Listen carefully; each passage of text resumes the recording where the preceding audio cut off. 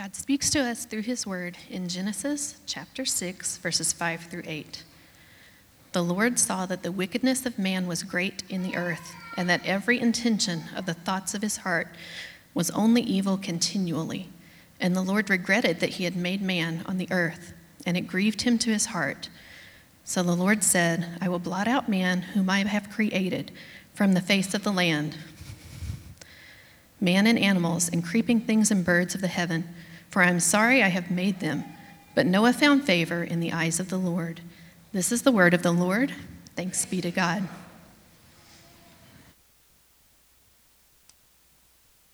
Thank you. Hey guys, you hear me? Am I there? I'm good. Okay, cool. Hey, welcome to church this morning. Guests in the room, y'all. We are glad that you're here. We're glad that you joined us this morning. Glad you got to be here for baby dedications. I already cried once today during baby dedications, so we'll just see what happens with the sermon. Might get a little crazy up here. So my name is Blake. My wife, Grace, and I get to serve and lead in our community group ministry and several other ministries of our church. So it's an honor for me to be a part of this church with you all, and it's an honor for me to get to come and share some of the word with you today. So I'm going to get into this pretty quickly because we are trying to cover 3 chapters of the book of Genesis today, so we'll see how that goes. We preach through books of the Bible in our church. So we've been preaching through the book of Genesis for the last several weeks at least. You can find all of those sermons from this series online or wherever you get podcasts. I would encourage you to go and listen to those because God's word works kind of cohesively. Not just kind of, it works cohesively, right? All of the Bible leans on all of the rest of the Bible for us to be able to read it and make sense of what's going on. So if today piques your interest, I would encourage you to go and listen to some more of those sermons and just see what God has been teaching us through the book of Genesis. He's been teaching us some good things, right? Genesis, that word means beginning or beginnings, right? And that's what the book is about, beginnings. We've been learning about the origin and identity of creation, of mankind, of God's plans to redeem us from sin and death and Satan and curse, right? And Noah's story, which we just heard a little tidbit of, flows from all of those other stories. Creation, Adam and Eve, Cain and Abel, the sin in the garden, the serpent, right? God's promises to redeem, right? We've seen that creation was made to be a temple for worship of God. It was made to be a glorious temple. God made it good, very good. Mankind was created as God's image in that temple to be his royal representatives, his reflections of his character on earth. God placed us in a garden, right? And that garden was meant to be a place of deep formation and intimacy with God, right? We were meant to walk with God in that garden, right? But in the garden, in that place of intimacy and relationship, mankind fell when Adam and Eve chose to try and steal the likeness of God that he had already given to them, right? They tried to take what was only God's to give, and because of that, they fell, and curse entered into the world, and death entered into the world, and sin entered into the world. And our relationships with God and with each other and with all of creation have been broken and defined by this word curse since then, because we tried to buck God's good authority and take for our own. Humans have been falling deeper into sin as we've been walking through from chapter 3 and 4 and 5 and now in chapter 6 through 8. Humans have been falling deeper and deeper into sin. These chapters feel a little bit like a spiral. Things are getting out of hand. And so we've been walking through how does God's grace meet us in that spiral, but then also what does sin look like as it matures on the earth? And it looks scary, right? The end of Cain's family line in Genesis chapters 4 and 5, chapter 4, shows us that humans are even beginning to twist the reason and the common grace, their capacity to make things, and turn those towards evil ends, right? Cain's family ends with a man named Lamech, and Lamech multiplies all of the corruption that Cain began, right? He takes 2 wives. He commits 2 murders. He boasts that his violence and vengeance is 77 times greater than that of Cain's, right? So Lamech, at the end of chapter 4, becomes this example this exemplar, this model of what human beings look like when sin has matured in us. And it's a scary picture of corruption. But hope has never been absent, right? God promised a seed of woman would come and crush the serpent to reverse the curse in chapter 3. God preserved even Cain's life, the murderer, in Genesis chapter 4. And at the end of Genesis chapter 4, so right after we talk about this guy named Lamech, who's like this model of human corruption, right? Adam and Eve have another son, and it says, at that time, humans began to call upon or worship the name of the Lord, right? So in the midst of all of this chaos, we're seeing also God introducing moments of grace and mercy. He's meeting us in our chaos. Even east of Eden, God is meeting us in chaos. So we're going to continue that story today through Noah's story. What I want to do really quickly is just pray for us as we open up this story. Would you pray for me, and I'll pray for all of us. God, we ask that you would be present with us, Spirit, to lift up our eyes today to see Jesus in all of his glory, even in the story of Noah. We pray, Lord, that the reality of our sin would be clear to us, but we also pray that the reality of your mercy and your salvation would be all the clearer to us. Soften our hearts to your word this morning, God. Help us to be attentive. Help us to be awake to what you would say to us, Holy Spirit. We pray it in the name of Jesus. Amen. So the story of Noah is one of those fun ones that I feel like is maybe one of the better known Bible stories, especially in our time, right? If you grew up in church, going to any denomination, you probably heard about Noah's story in kids' church, in VBS. You probably watched a VeggieTales about it at one point in time, or you maybe saw one of those cool flannel graph things with Noah's Ark and the boat on it. Maybe we colored outside of the lines on some rainbow coloring sheets when we were kids. And even if you actually didn't grow up in church, even if you haven't really been around Christians that much, you probably have heard at least something about this story or know a little bit of its plot, right? A dude named Noah reigned for 40 days and 40 nights. There's a big old boat, right? On top of the kind of cute versions of it or the sort of culturally appropriate versions of it, there's also a whole bunch of weird speculations about this story swimming around in our culture, right? There's theories about it, like did we find Noah's Ark in Iraq or in Turkey? Were the Nephilim in chapter 6 ancient aliens, or did they build the pyramids? Are there Mayan myths or other myths of a great flood out there in the world that kind of corroborate the biblical story, right? So we've got a lot of theories about Noah and a lot of interest in Noah's Ark, right? There's a whole museum. You can go check out their website. It's kind of cool, but also they really go deep on it. They go hard, and they're like, let's see if we can figure out all the different kinds of things that would have been on the ark, and what would a day look like in the life of Noah on the ark. And all of those kind of from cute to sci-fi versions or theories about this story are fine, and they have their place. But what I'm praying for us today is that what God would do is kind of clear out all of the fog of all of the different theories or cute retellings of this story or versions of it that we've heard, so that we could see God preaching to us a clear gospel message of salvation through the story of Noah. That's what we actually need today. We need to clear the ground a little bit. There's so much fascination about this story and energy poured into it. And I'm praying for a gospel message. So let's see where we are in the story, right? The context in this story is first that we have ended up with the Lord being grieved over our sin. The Lord saw that the wickedness of man was great in the earth, and that every intention of the thoughts of his heart was only evil continually.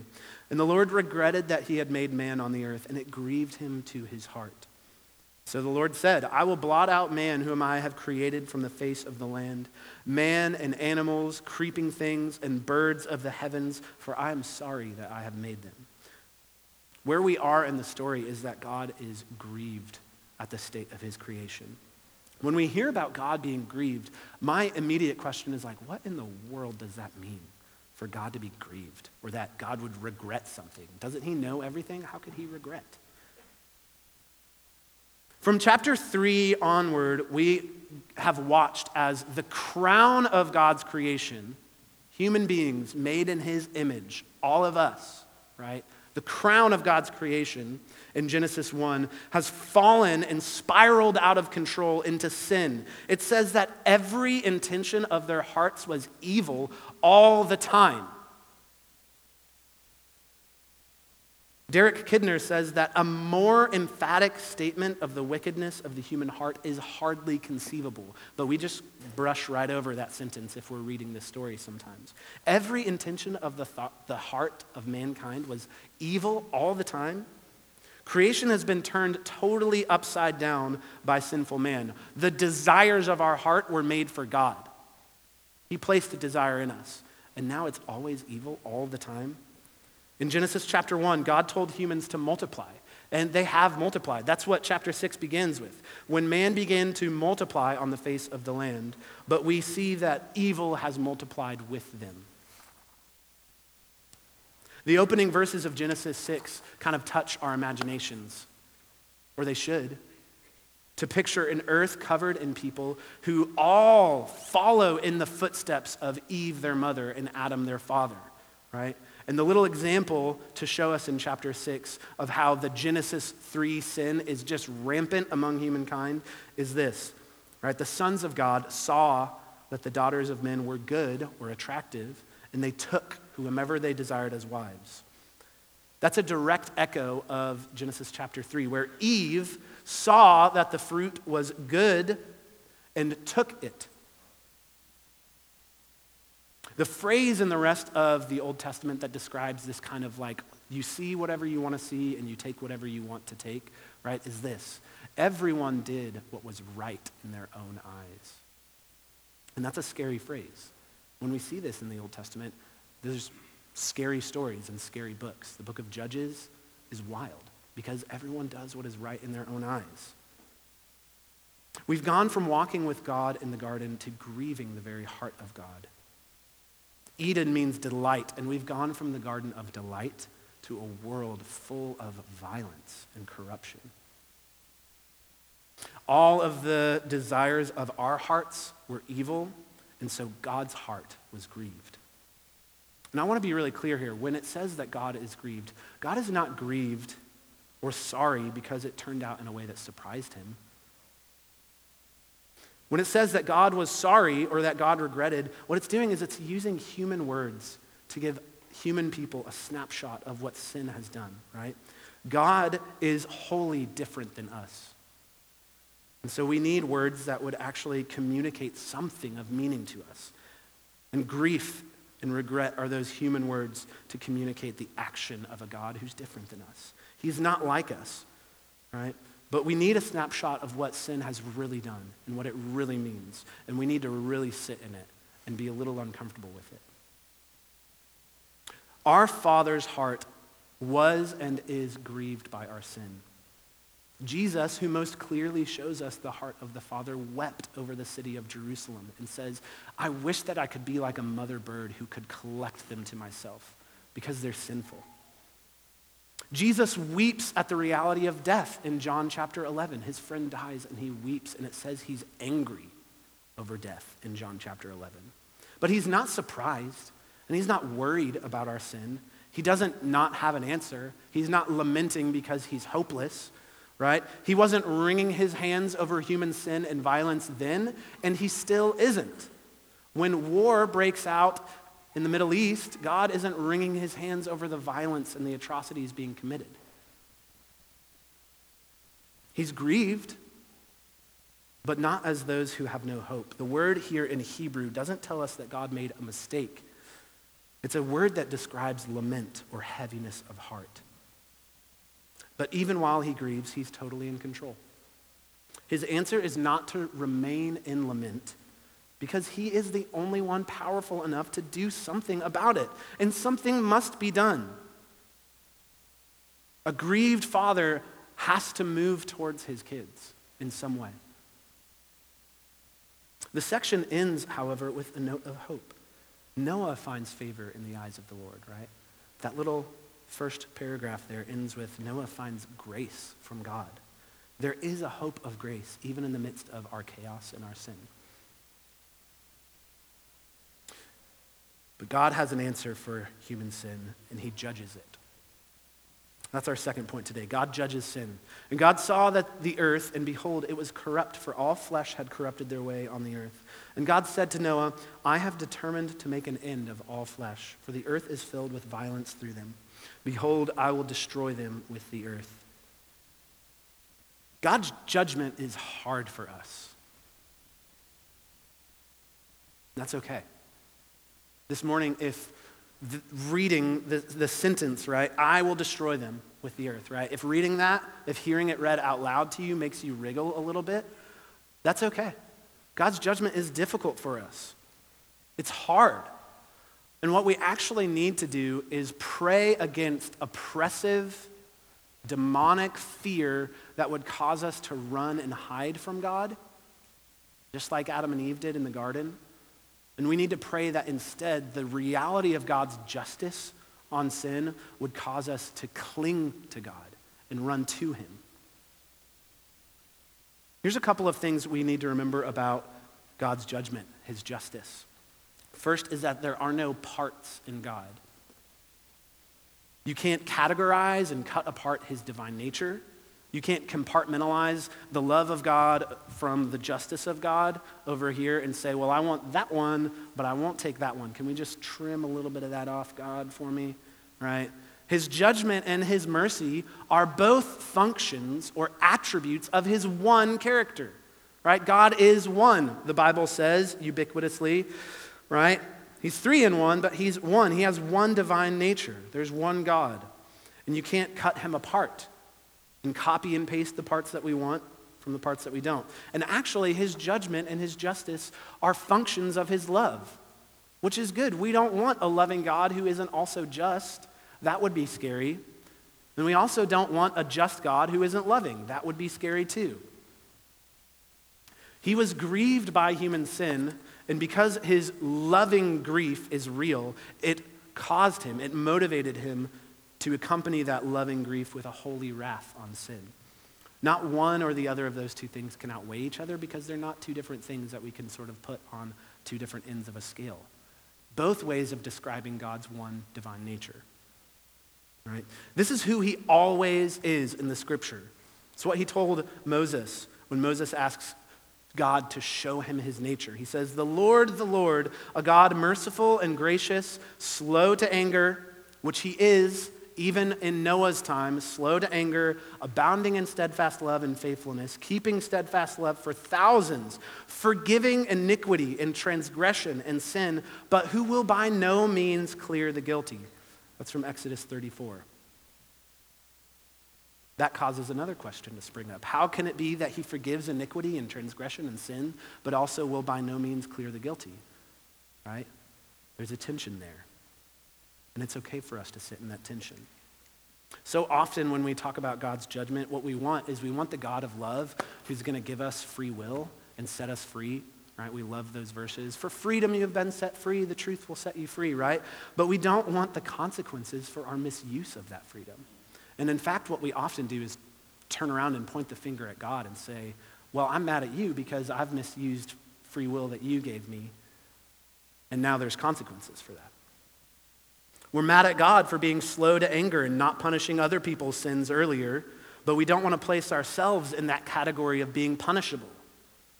And all of those mental gymnastics, when we do them, and I do too, by the way, I'm super good. Ask my wife. I'm the best in the world at defending myself, right?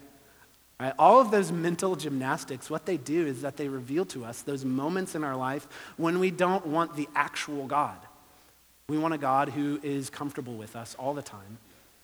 We want a God who's always going to make us the good guy. We want a God whose holiness is limited by what we're comfortable with. God sends the flood as the natural consequence, the natural end of a world that we destroyed. We are culpable for the flood. Human beings decreated the world by sin and corruption. Verse 12, right, says that God saw that the earth was corrupt. For all flesh had corrupted their way on earth. And then in verse 13 it says, I've determined to make an end of all flesh. I will destroy them with the earth. So sorry. What we miss in English is that word for corrupt and the word for destroy are the same exact word in Hebrew. Right? God saw that the earth was destroyed because all flesh had destroyed their way. And God said, I'll destroy them with the earth. God destroyed all flesh, but as a result of the destruction that human sin had already wrought upon creation. And we lose that in English. But the scary reality is that the flood is just God completing the work that human beings had already started with their own sin. God's creation is undone by God's wrath. In chapter 7, verse 11, it says that the deeps burst forth, the fountains of the deep burst forth, and the windows of the heavens were opened, and rain began to fall. We learned in Genesis 1 about that pattern of forming and filling creation, right? And in day 2 of creation, God separated the waters of the heavens from the waters of the deep. And now in chapter 7, those two things are rejoined, and we're back to Genesis 1, verses 2 and 3, because of human sin. Creation has been unraveled and reversed.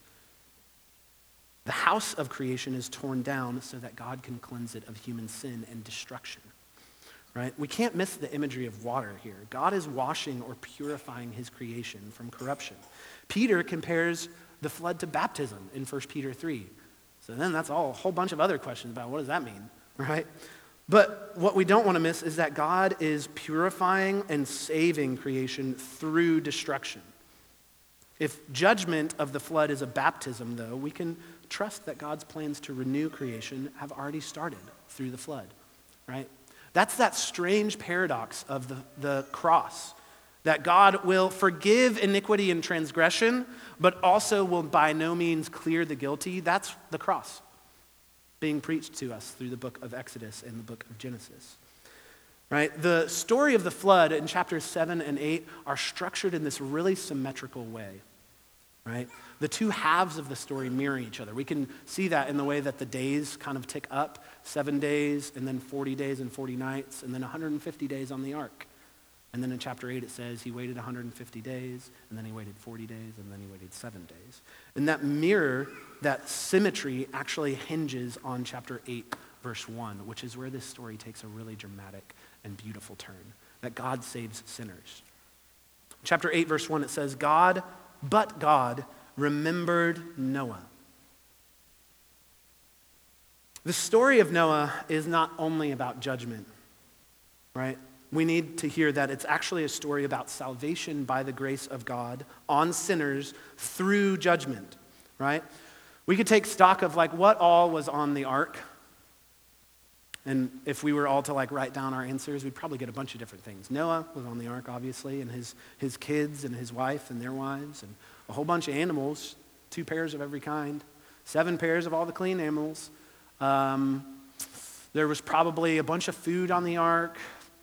They probably had blankets and pillows. I don't know. We could go through a whole list of things that were on the ark. And what we would probably miss is this reality, is that sin was still on the ark because there were sinners on the ark. So God is saving sinners through judgment, through the waters of destruction.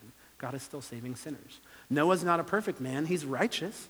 He's obedient when God gives him instructions about the ark, but he's not perfect. He's a sinner, right? God saves sinners, and this whole story is trying to teach us about that. It's really trying to teach us about Jesus. Here's a couple of ways that it's doing that, a couple of things that we might miss.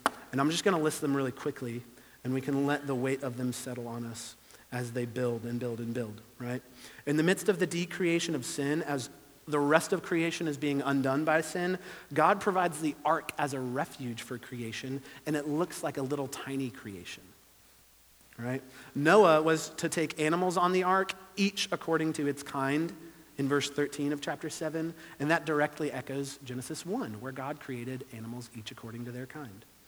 God commanded Noah to store up food to serve as food for you, it says, which is nearly the same word for word in Hebrew as when God gives every plant for food in Genesis 1:29. God formed the world into 3 different realms in 3 days of creation, the heavens, the dry land, and the seas. And God commands Noah to make an ark with 3 decks to imitate the world, creation. The word for ark in Hebrew is only used one other time in the whole Old Testament, and it's the basket that Moses' mother makes for him to save him from certain death. So we have 2 rescuers now, Noah and Moses, being preserved through these baskets, these little boats. In chapter 8, verse 2, the wind of God hovers over the waters of creation. It's the same word in Hebrew for spirit, wind and spirit. Just like in Genesis chapter 1, he reforms creation through this wind hovering over the waters. Noah and all of the animals and his family emerge in chapter 8, verse 13, on the first day of a new year. In chapter 8, verse 17, Noah and all the animals of the land and sky are told to be fruitful and multiply, just like God said to Adam and Eve. In chapter 6, verses 6, God is grieved to his heart by sin. But in chapter 8, verse 21, the Lord is pleased in his heart and says, I will never again curse the ground because of man. Right here we have a promise. Curse is already being pushed back. Chapter 9, verse 1, the Lord blesses Noah. No person has been called blessed in this book since Adam and Eve were created. Noah's name means rest. Noah's dad prophesied that Noah would bring mankind relief from their toil, right? That word toil echoes the curse in Genesis chapter 3. And through Noah, God gives creation back a temporary sense of like Sabbath rest, set free from all of that violence before the flood. But Noah just foreshadows the greater Noah, Jesus. The book of Hebrews says that Jesus gives us an eternal rest with God, relief from the curse. God's covenant with Noah, which we'll hear about next week in chapter 9, preserves creation. It's not going to be destroyed again. But it preserves creation so that the seed of woman, the greater Noah, who is also the greater Adam, who is also the greater Abel, right, is killed by his own to offer up an acceptable and pleasing sacrifice to God, who is also the greater Seth, a man appointed, right, to bring worship. Jesus Christ could come and himself set creation finally free from all of its struggle with our sin and our corruption. Where we have destroyed, Jesus redeems. To us, as we toil under the curse, Jesus, the greater Noah, says, come to me, all who labor and are heavy laden, and I will give you rest. So here's just a couple of questions to leave ourselves with as we end for the day. Right? God judges sin because his heart is grieved, and in his love, his justice actually rushes towards us. Right? Let me read for you from Psalm 85 really quick. This verse came to me today. Surely the salvation of God is near to those who fear him. Steadfast love, this in salvation, right? This is God's salvation. Here's what it is. Where steadfast love and faithfulness meet. Where justice and peace kiss each other in the salvation of God, right? So God's loving, grieved justice on sin meets with his steadfast love in the person of Jesus Christ at the cross and at the tomb to set us free. That's the clear gospel message today. And there's just a couple of questions to accompany that message. Where in your life have you stopped being grieved over your own sin? Where have we played those mental gymnastics to distance ourselves from culpability and from justice, right? We read stories like Adam and Eve, or like Cain and Abel, or like any of the stories of Israel, or about the disciples in the Gospels, and we say, how could they be so dumb or sinful or ignorant or stubborn? Man, Israel, you guys are so stubborn. I'm really glad I'm not like Israel, right? That's the heart of a Pharisee. That's my heart, right? We listen to sermons and we go, man, that was a good sermon. I really hope there's somebody in the room that needed that today. Or you're sitting next to like your spouse and you're like, oh man, they needed that today. Let me tell you, right? We want to live life like we're the good guys in our own story, right? And we actually all need to take a moment and realize today, me too, as your brother and your friend, that we all need this. We need to sit in the reality that God is grieved by our sin. He has an answer for our sin. Justice will be done and has been done. But don't sit on the sidelines of your own faith or your own family or your church or your community group and lie to yourself and say that you're the only one in that group that isn't messy or who doesn't need to realize that we have to confess and repent.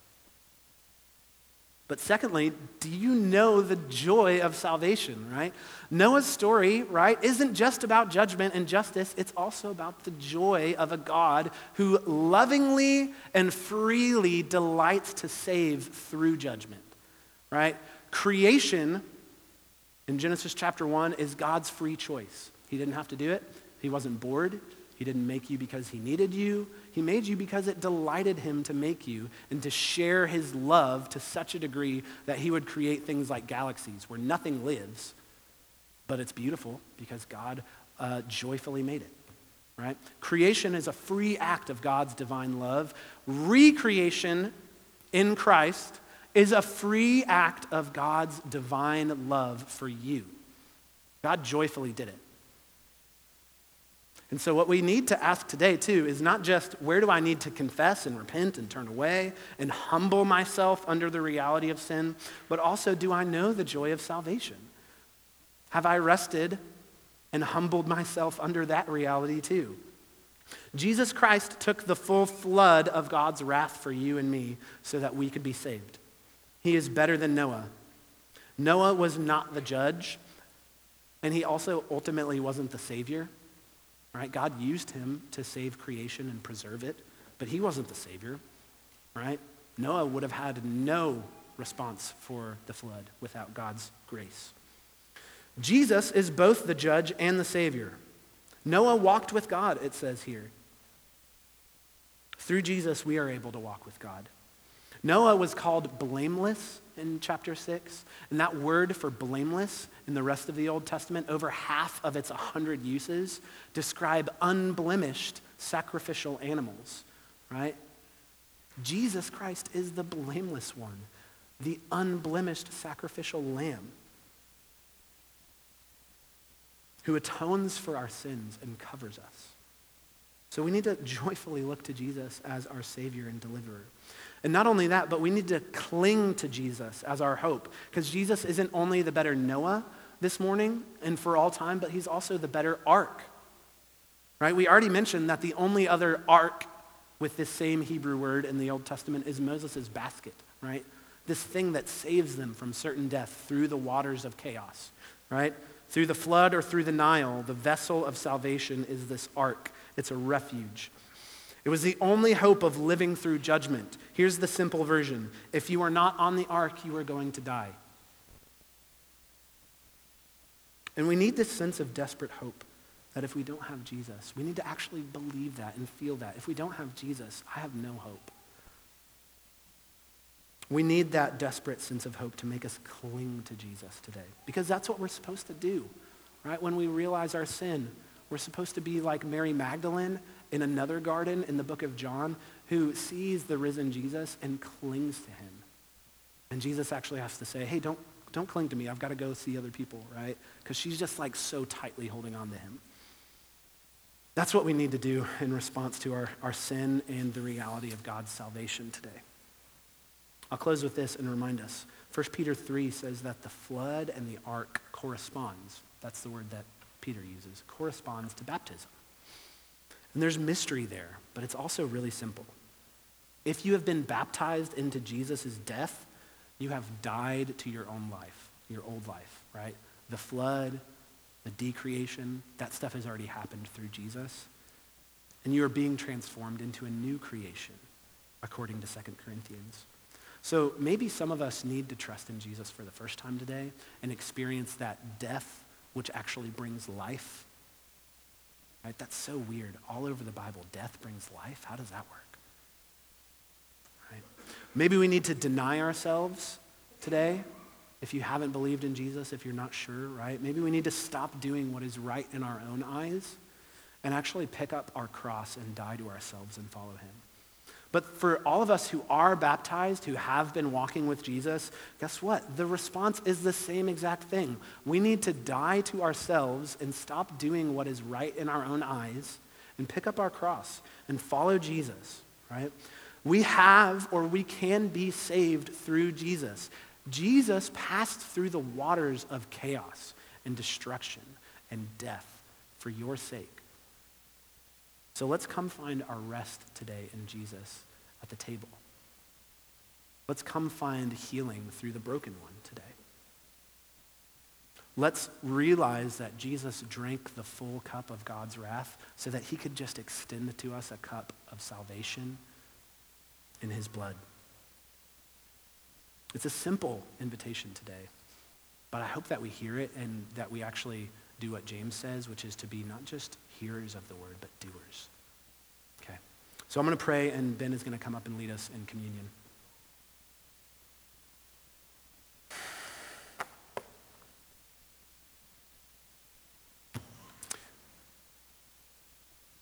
God, there's a lot going on in this story and in these 3 chapters. There's a lot that could be said and that was left unsaid.